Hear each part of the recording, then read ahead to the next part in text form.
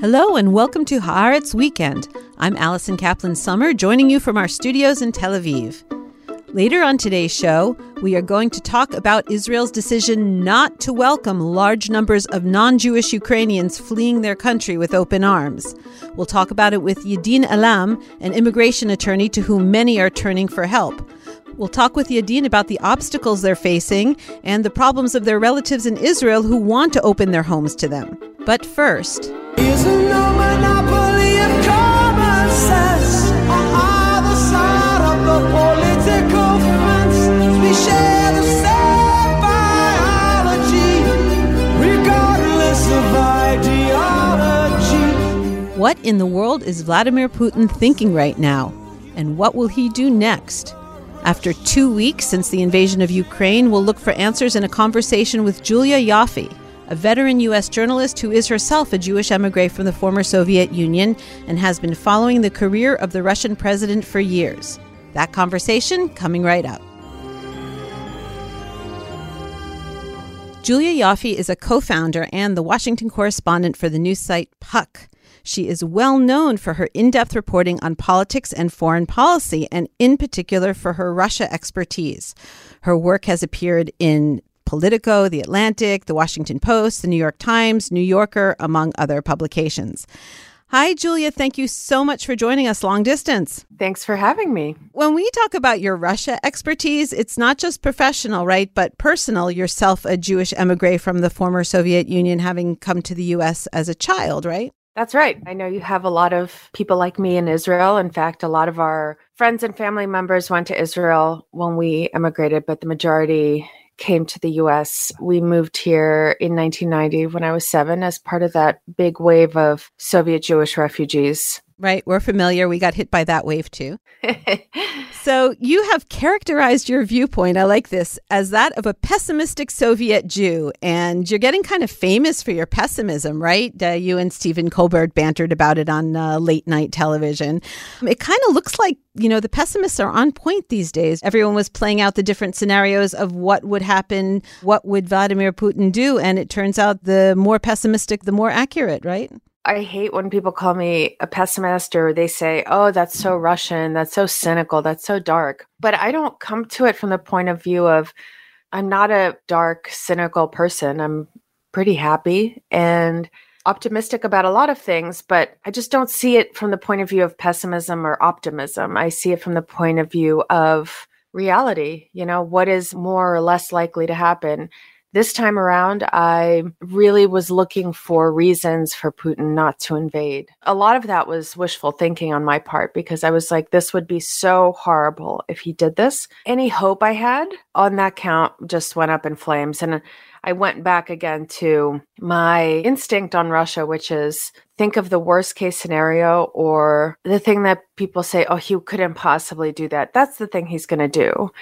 I really resent when Americans say it's so dark and so cynical, as if history, as if politics, as if the world owes them hope, as if the world owes them optimism.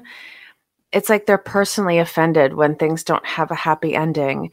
And I find it so obnoxiously privileged and spoiled. You mentioned my family immigrating. I remember when we first moved to the U.S. and my parents started going to the movies and they were like, what the hell is wrong with all these American movies? They're so unrealistic. They all have happy endings. I mean, life doesn't always work out. And you don't have to be a cynic or negative person if you have just a more realistic outlook on life. I blame Disney, too many Disney movies, right?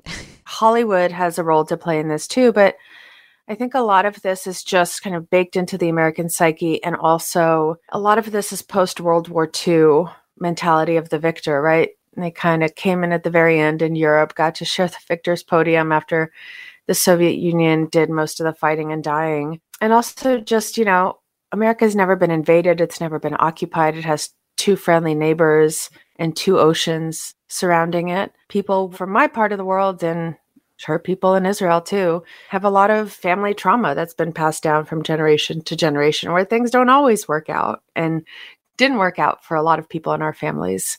In the present, very depressing moment, whether you're an optimist or a pessimist, I don't think you can look at the current situation and not feel sort of fear and horror. None of us want to try to get inside Putin's head at the moment, but we're all trying to think, what is he thinking? You wrote that America was taken by surprise by kind of the strength and the unity of the European response. I think sanctions have gone above and beyond what's expected for now. And, it could be temporary. Moral outrage seems to be trumping economic interests. We've got McDonald's, Starbucks, Coca-Cola, Apple wanting nothing to do with Russia now. I mean, do you think Putin is surprised by how this is playing out? You wrote on the eve of the invasion that you didn't think sanctions would affect him. Now that we see that people are getting serious with the sanctions, do you still believe that? I think it is interesting that the sanctions are kind of snowballing like this. A lot of the companies that we see pulling out of Russia have not been compelled to do so. It's not just moral outrage that is causing it, but it's the kind of the downstream effects of sanctioning certain Russian banks and disconnecting them from the SWIFT system. So it becomes very difficult to be a company in Russia and get paid for your products. I think Putin has been surprised by many aspects of this. First and foremost, the fact that Ukraine didn't fall within a couple of days by the Ukrainian resistance, and the fact that Ukrainians aren't greeting him as liberators. I also think he's been surprised by the swiftness and strength of the sanctions, the ones that were rolled out in 2014 after he invaded Ukraine the first time and annexed Crimea, were tough. And they had a big effect on the ruble and the Russian economy, but nothing close to this. And eventually Russia kind of regained its equilibrium. That's going to be a lot harder to do here, but I don't think personally it affects Putin. And there's a recognition of this in the White House as well, that these sanctions aren't meant to deter him, because nothing will deter him at this point. He's doing this for his legacy, for Russia's world historical kind of imprint. He's not in it for the money anymore. If they do have an effect on him, it's to push him further into a corner and kind of double down on what he's doing. Although I can't see a scenario where he invades the way he did and doesn't want to go till the very end and conquer all of Ukraine with or without sanctions. I think the sanctions hurt Russians and upset him and make him more angry at the West, but I don't think they're going to prevent anything. And I think people in the White House and the Biden administration are very clear-eyed about that. They see this as punitive rather than preventative. He's this hyper-strategic control freak. Things aren't going according to his plan. You say that, he's clearly angry and frustrated. So zero chance of him being in any way open to a solution that, as they say, gets him down from the tree. Sounds like you think he's going to dig in even at the cost of a long and expensive Ukrainian, excuse the expression in Israel, occupation, with an active insurgency going, kind of a long-term Afghanistan situation. As we can see, he's not a very good strategist. A very good strategist would have anticipated Ukrainian resistance, would have anticipated anti-Russian sentiment in Ukraine, would have anticipated sanctions, would have anticipated that this unites Europe and unites NATO rather than splintering it. Everything he's doing is now pushing even countries like Finland into the arms of NATO. And because he's not a very good strategist, he is going to get bogged down in Ukraine. I don't know if it's going to be for weeks or months or years. And either result for him is kind of disastrous, because what he had clearly envisioned for himself, and we see this from kind of slip-ups in the propaganda machine, what he had envisioned is not coming to pass. And what does he do with that now? I don't think he can get down from the tree at this point. He has blown past every off-ramp that had been offered to him. Last week he spoke to French President Emmanuel Macron and told him he wants all of Ukraine. What does that look like given the massive Ukrainian resistance? I mean, even some of the cities they have taken, people keep coming out into the streets and protesting them. They have taken the cities militarily, but not politically. Like, they don't really fully even have control of that. And we're 2 weeks into the war, which he thought would be over in 2 or 3 days. What I'm worried about is that this is going to be a serious scenario, that he, like Bashar al-Assad, he will fight to take back every inch or as much of the country as he can while grinding it down into the ground. So you believe he's going to fight to the end, that the West is correct, or the White House is correct in staying away from measures like a no-fly zone, supplying fighter jets to the Ukrainians, in the view that he is willing and ready to escalate this thing, and therefore these kinds of things should be held back from because we don't want to escalate, God forbid, to a nuclear situation? I think those are two separate issues. So the no-fly zone would get the US and NATO into a direct military confrontation with Russia. And then that's a whole other can of worms. That puts the Baltics at risk, that puts Poland at risk. Putin has already threatened nuclear deterrence, and there's already a lot of talk that he might very well use a tactical nuke in Ukraine, but that spreads the nuclear risk to the rest of Europe. On the fighter jet issue, some of it is just purely logistical at this point. A lot of airfields have been bombed. The airspace is contested.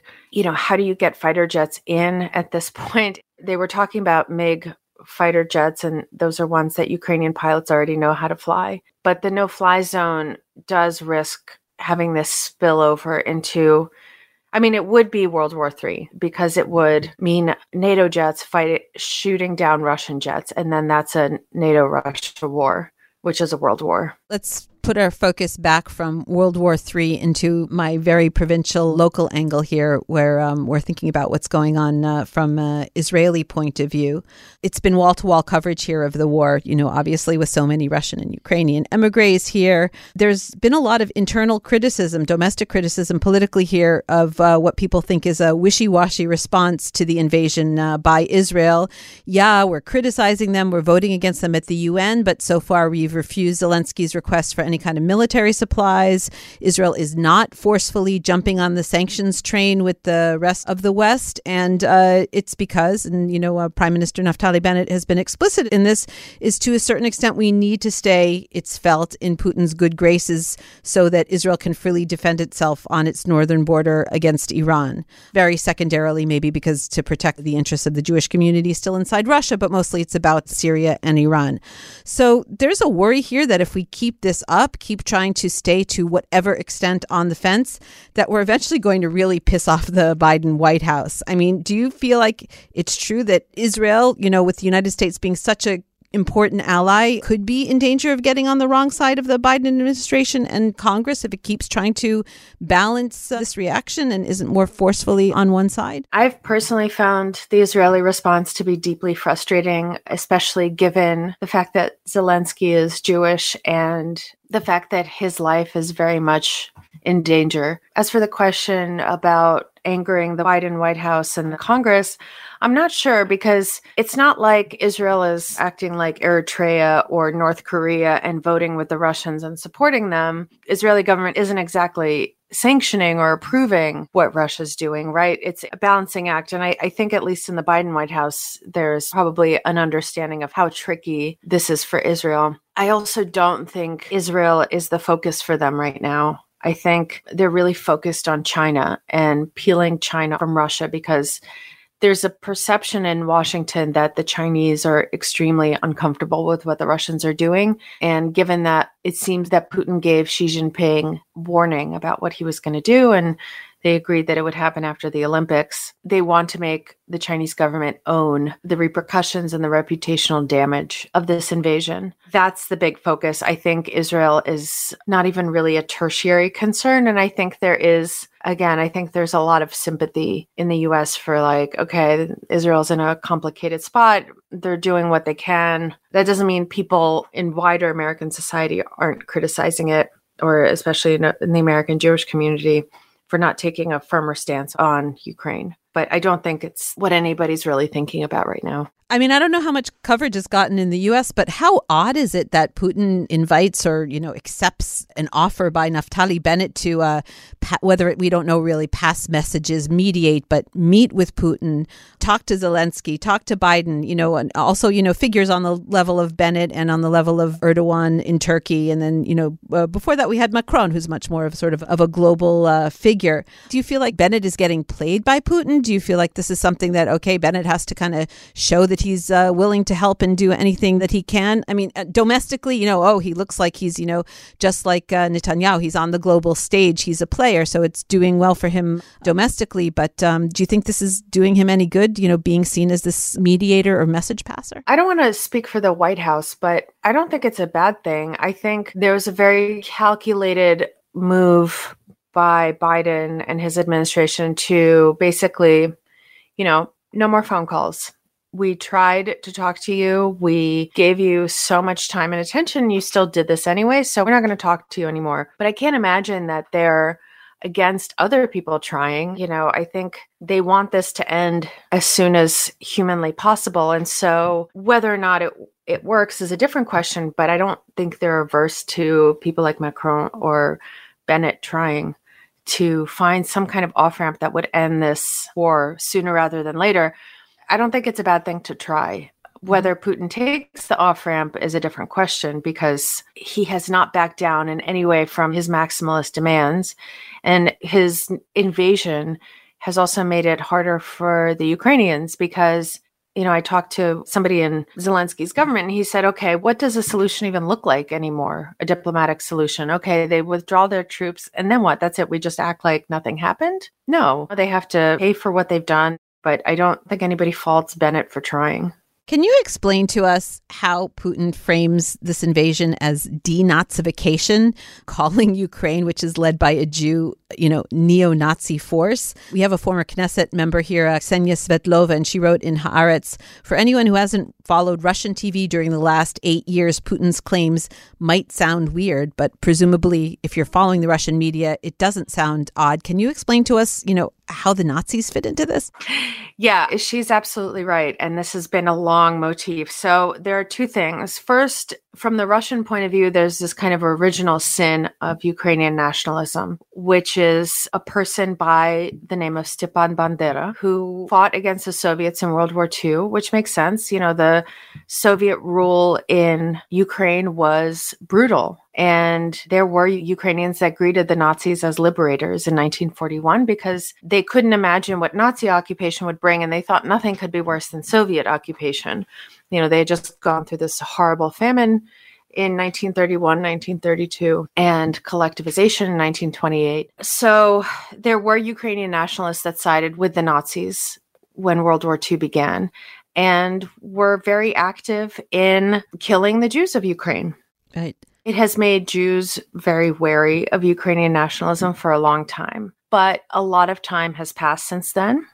Right, but you've got this Jewish comedian who's in charge of the country. Yeah. So that's the first point. The second point is on the Maidan in 2013, 2014, there was an active neo-Nazi right-wing presence, the right sector.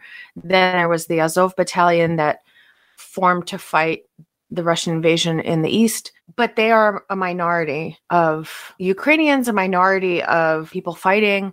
And again, you have a Jewish president who was elected overwhelmingly. I understand that there is and I personally still have it, there is something in me that, Ukrainian nationalism, my first instinct is ugh, scary, but it has grown and evolved and it has become anti-Russian rather than Nazi. Ukrainian nationalism has grown and evolved, and because it is about liberating and freeing a country from Russian aggression. There's also a Crimean Tatar, which is a Muslim community, which is also very into Ukrainian nationalism. Ukrainian nationalism has become kind of multi-ethnic and multi-confessional. One of the many ironic things about these allegations of Nazism is that for anybody who studied the post-Soviet space and is Jewish, there was a kind of conventional wisdom, sometimes spoken but mostly unspoken, that neither Ukraine nor Russia could have a Jewish president because there was just thought to be so much ambient anti-Semitism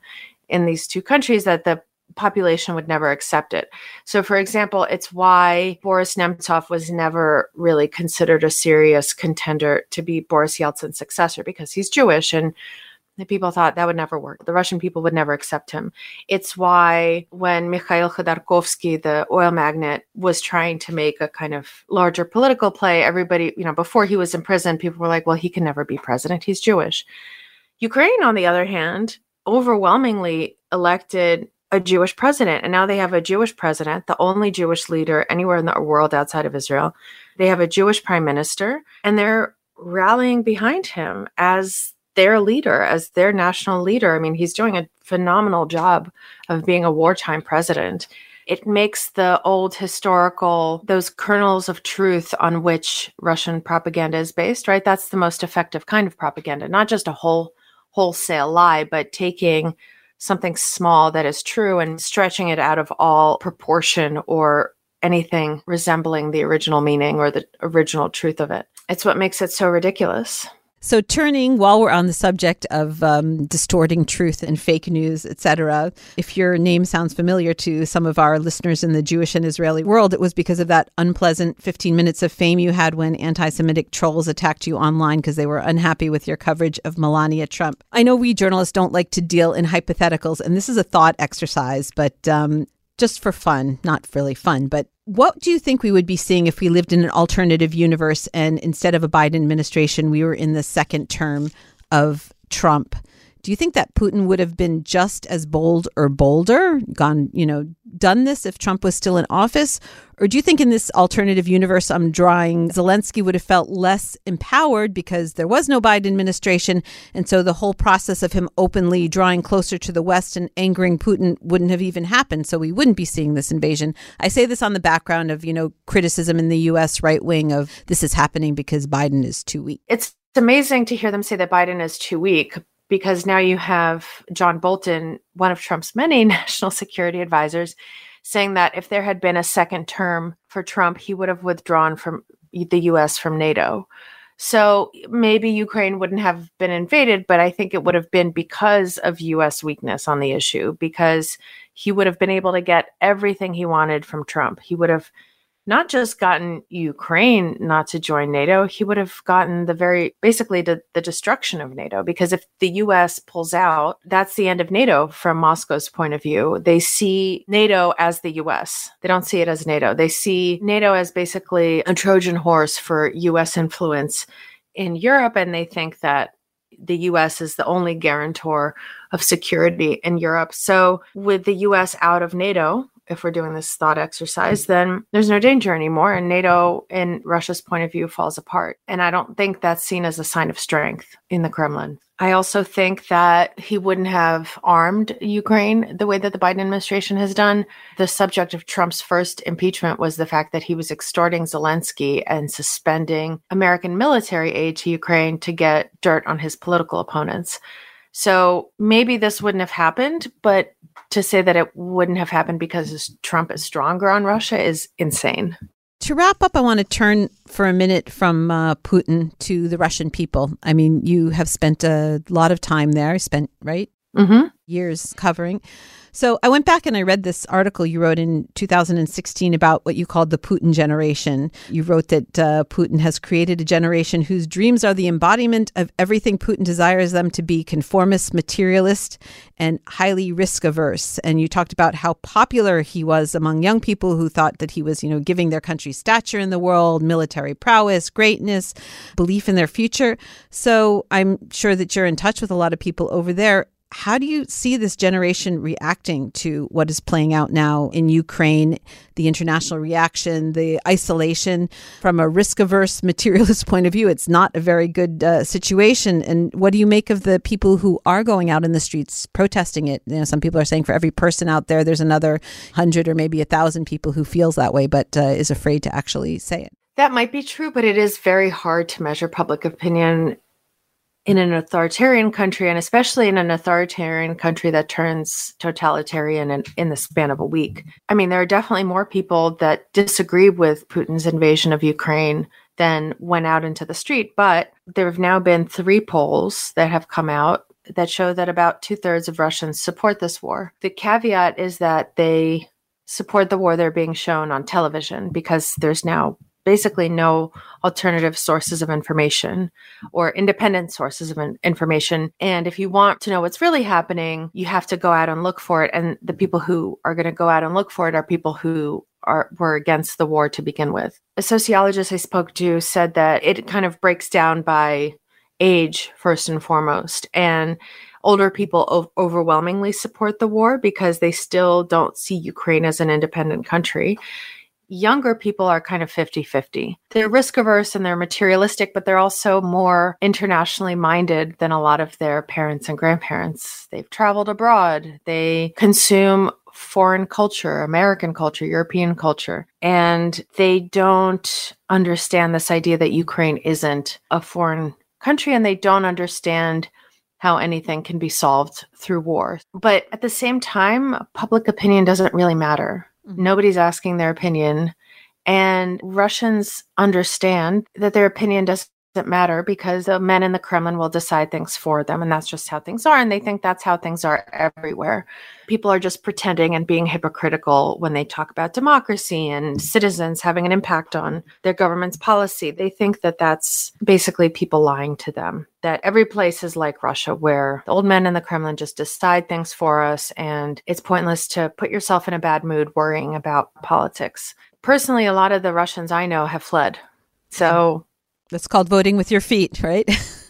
Yeah, and it's really sad. That is a special section of Russian society. It's its most educated, it's most globally minded, it's most oppositional. And it seems like from what I've seen, about at least 100,000 people have fled Russia in the last week.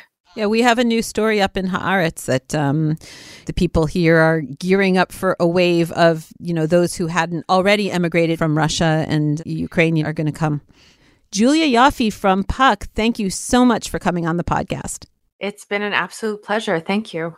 Coming up next, we talk to immigration and human rights attorney Yadin Elam on the difficulties facing Ukrainian immigrants seeking safe haven in Israel and why he opened up a hotline to help them.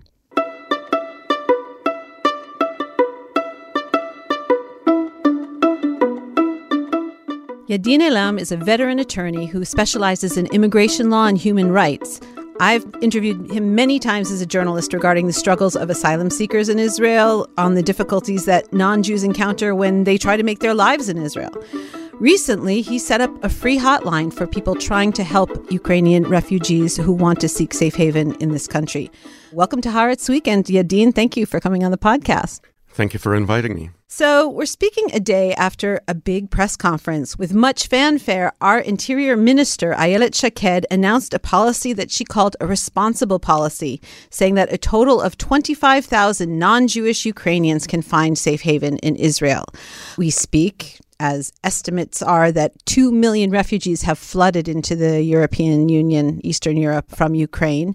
25,000 sounds like a really tiny percentage of that. And explain to me why this 25,000 number is kind of deceptive, too.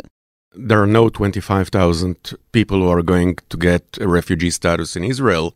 There is not even one who is going to get a refugee status in Israel. Basically, Ayelet Shaked did two things. First of all, the minute the war started, she forbade Ukrainians from submitting asylum requests. She represented it as a favor. You don't need to, because we are not going to deport any Ukrainian to a state where they cannot deport them anyhow. And then when she speaks about 25,000, she said, but 20,000 are already here. Now, first of all, I don't think that there are 20,000 Ukrainians that were in Israel before the war. So she's referring to people who she presumes came here on tourist visas, overstayed their tourist visas, are here illegally working, right? Well, it's more sinister than this. She includes in the 20,000 people who are legally in Israel. She includes the Ukrainian caretakers who are legally working in Israel. She includes the construction workers who legally work in Israel. There are no 20,000 illegal Ukrainians in Israel. There are no 20,000 Ukrainians in Israel, period. And that's not me saying this. This is from the data of the Ministry of the Interior itself. According to the official statistics, about 2,500 Ukrainians who are not eligible for Aliyah, immigration to Israel as Jews, have arrived in Israel since February 24th, when the Russian invasion began. What kind of experiences are they having trying to enter the country? When the war started, they said that every Ukrainian who has first-degree relatives can enter Israel with no conditions, and they will get a visa for a month. And after a month, if the war will continue, they will extend it by more. But this is a tourist visa. It doesn't give them any rights, no medical or the right to work. It's just a tourist visa.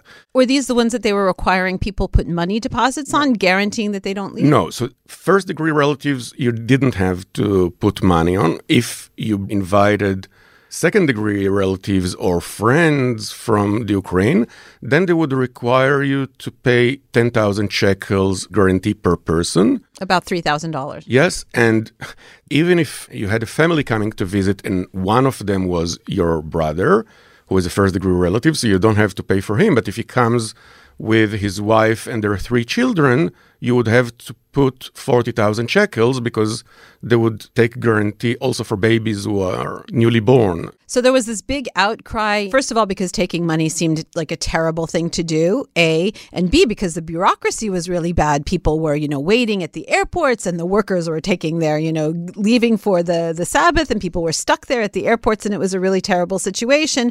And then the news leaked out that, okay, the Interior Ministry is going to stop taking these money deposits. And I immediately saw you post on Facebook, let's not have the celebrations too early because they're going to stop taking the security deposits, the financial deposits, but they are going to they are going to limit the number of people who can come in, correct? And that's what happened. What I said is that I think that what is going to happen is that they're not going to take guarantee from anyone, but they're not going to let anyone in from the group that they took guarantee before.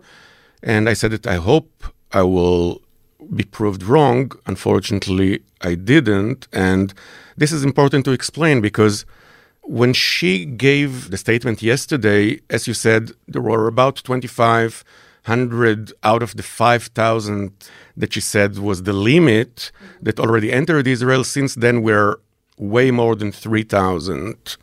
And the new policy is supposed to start on Saturday night at midnight. Right. And I expect that by midnight on Saturday night, the 5,000 will be full.